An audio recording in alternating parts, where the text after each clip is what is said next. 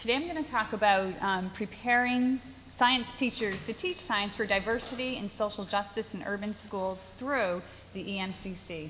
And in science education, or in education generally, we face a huge challenge, and that is to build a teaching force that's prepared to teach in high-poverty urban schools. And this is a challenge for two main reasons. First of all, because most teachers who teach in urban settings don't grow up in urban settings.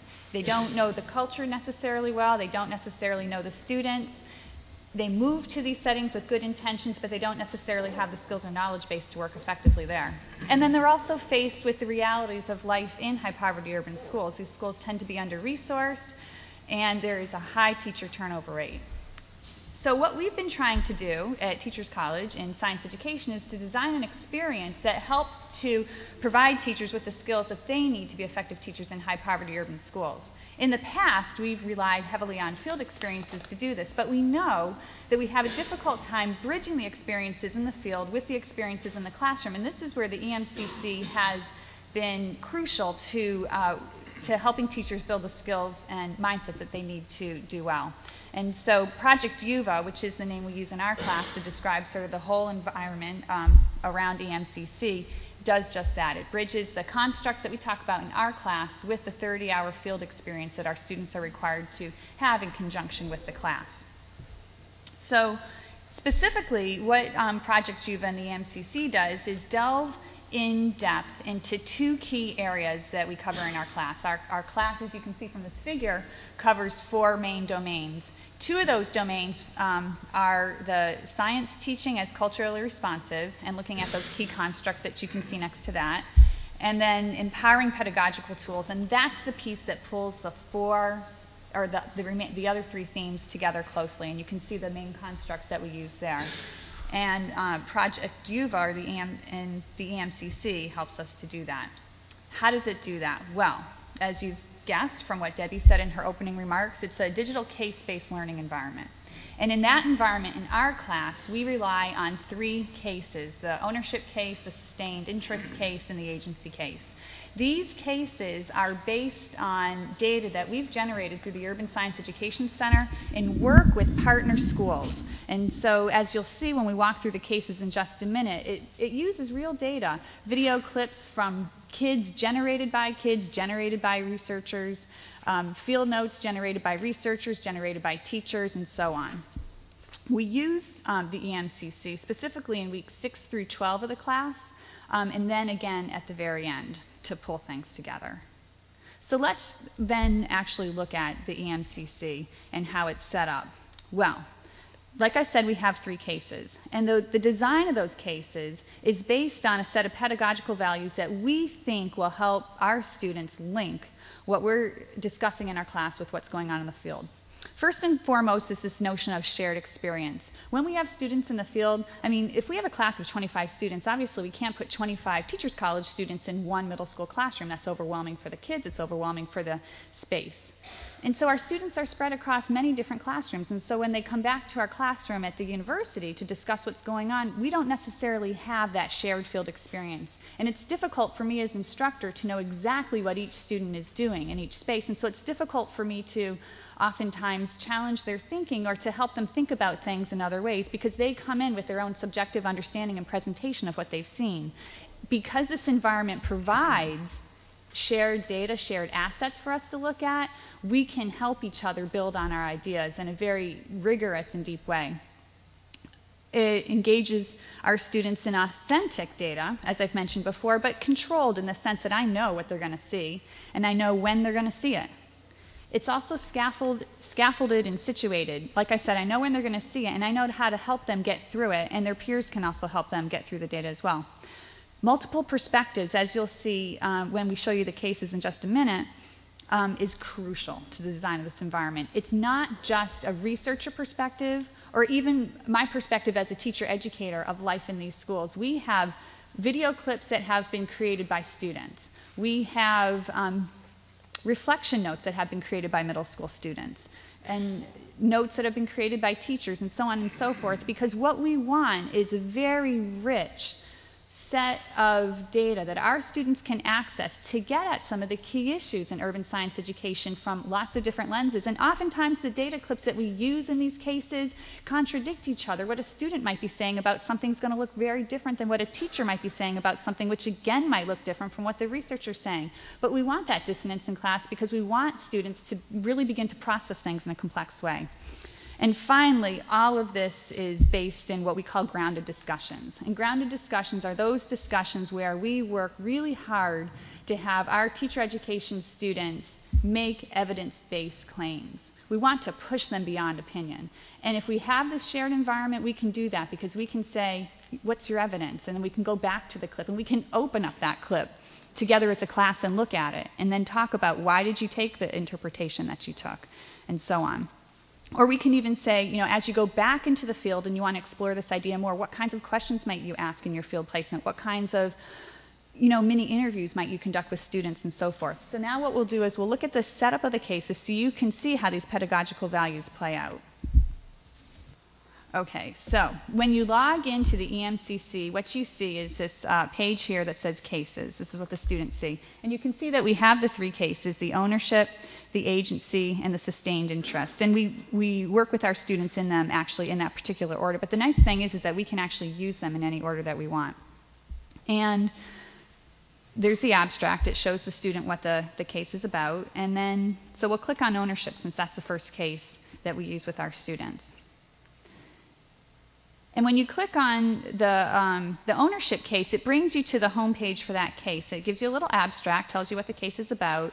And then our cases are framed by what we're calling case questions. These are the questions that we want students to be able to answer by the end. They're not too narrow, such that they require some exploration, but they're not too broad, such that students can actually come up with a thoughtful, coherent response to these questions in a couple of pages by the end of their experience in this environment. And so how we structure the experience in the ownership case is we want students to then begin with a question. So the first question in this case is what qualities define student ownership? And so you click on that case. And what you see here is a lot, actually.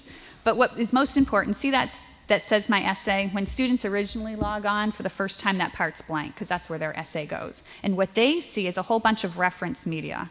And that media are those data clips I've been talking about. And the little symbol on the left tells the student what kind of data clip it is. So, for example, in this case, we have some researcher-generated notes. We have some student-generated and researcher-generated video.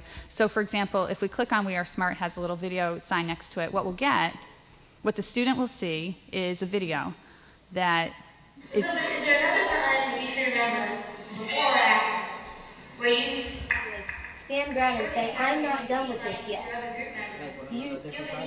Yeah, or just add it. So you're like, no, I want to do this, no, but I want to put this on this, no, but that one was nice, and it's like that, no, but we got to do this perfect, you know? I guess that was our whole argument in the movie was all about that, you know? Like, we want to be professional, make up a movie that people would be like, So why did it matter that it was perfect? In my point of view, I guess we wanted to show what we were made of, you know? That to show other people that we're, even though we're young, or whatever grade we was in, that we were so smart. And we were capable of doing whatever they were, and, you know, whatever they did. You know, if they did that, we could do it too, you know? We're not less than them, you know? Yeah, that's cool.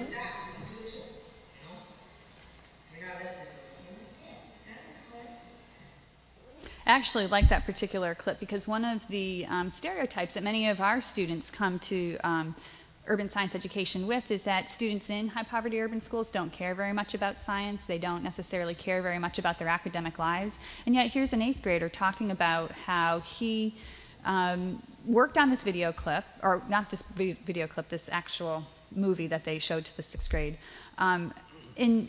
put the degree of effort into it, which was an extensive amount of effort, because he wanted his teachers and his peers to know that he was smart and that he has a lot to offer the world of school and the world of science. And that clip actually generates a lot of discussion in my class. What you see on to the right of the video is what's called the notes. And what our students can do when they access this environment is, as they're listening to the clip and replaying it, they can jot down whatever their thoughts are as they're thinking about it, which helps them to remember, initial thoughts. They can make connections to some of the readings that they're doing around ownership and other readings associated with this. And then when they go to write their essay at the end, they can access all their notes, and that helps them both to remember what they were thinking, but also helps them to make evidence-based claims. So what we want them to do in their essays actually is to reference actual clips, and the demo notes allow them to do that. Now, let's say, for example, that somebody is, a student is doing the ownership case and they think, I really need to know a little bit more about the school, the neighborhood that the kids are coming from and so forth. Well, all they have to do is go back to the main page of the case, and under full description, you'll see supplemental material. And what that supplemental material is contextual information. It gives you information about the school, so the school's report card, as one could access on the web anyway, a review of the school by InsideSchools.org, a description of the project that is described in the ownership case, description of the students, and so forth. And so it really gives the students a really comprehensive look at who these students are and how it is exploring some of these assets can help them think about ownership in science. You can also access the data assets in another way. You don't necessarily have to go directly in through the case or the case question. You can go right to the media library. And this is really helpful to the students when they're working on their essays, because what you can do here is you can see all of the assets that we have, and you can sort them based on however you want to sort them. So let's say a student says, you know what, those researcher notes were kind of helpful, but really I found what was most helpful were the video clips with students. That's actually what our students tell us a lot. So what you can do is just sort it by author. And so, well, now it gives you all the researcher ones on top. You can actually keep clicking it till you get whichever ones you want on top, but I'll just scroll down.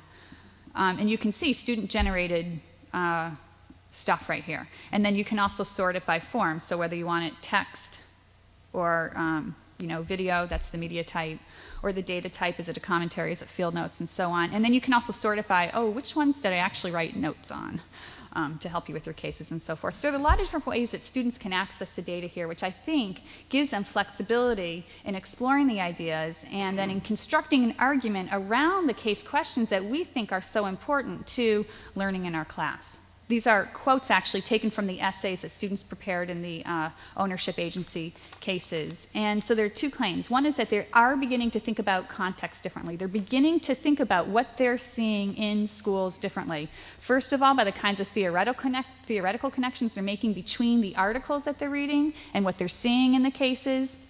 So for example, in this first quote here, the one on top, she was using a case that focused on let's see, this one focused on agency, but we had been talking about this notion of composite culture a few weeks prior to that, and she was bringing that construct into some of the things she was saying there. And so for us, that was a powerful learning moment for the student.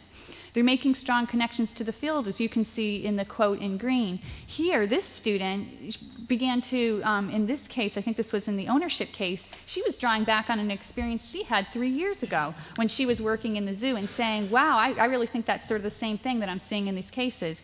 And then this third quote that you see here in yellow, you can see that this teacher is saying, one of the things the students were really shocked about was the condition of the school. They expected a highly decrepit school, and you might see that in high-poverty urban settings, but you'll also notice that this school, even though it is an under-resourced school, lacks a lot of good science supplies, and serves a high-poverty population, it's actually a very beautiful building. And that was shocking to her. And so just knowing that they're seeing these things and then raising questions, and so she began to ask questions about, so what's the difference between poverty and high poverty? And because we could see that question in her writing about the case, we could attend to that in class.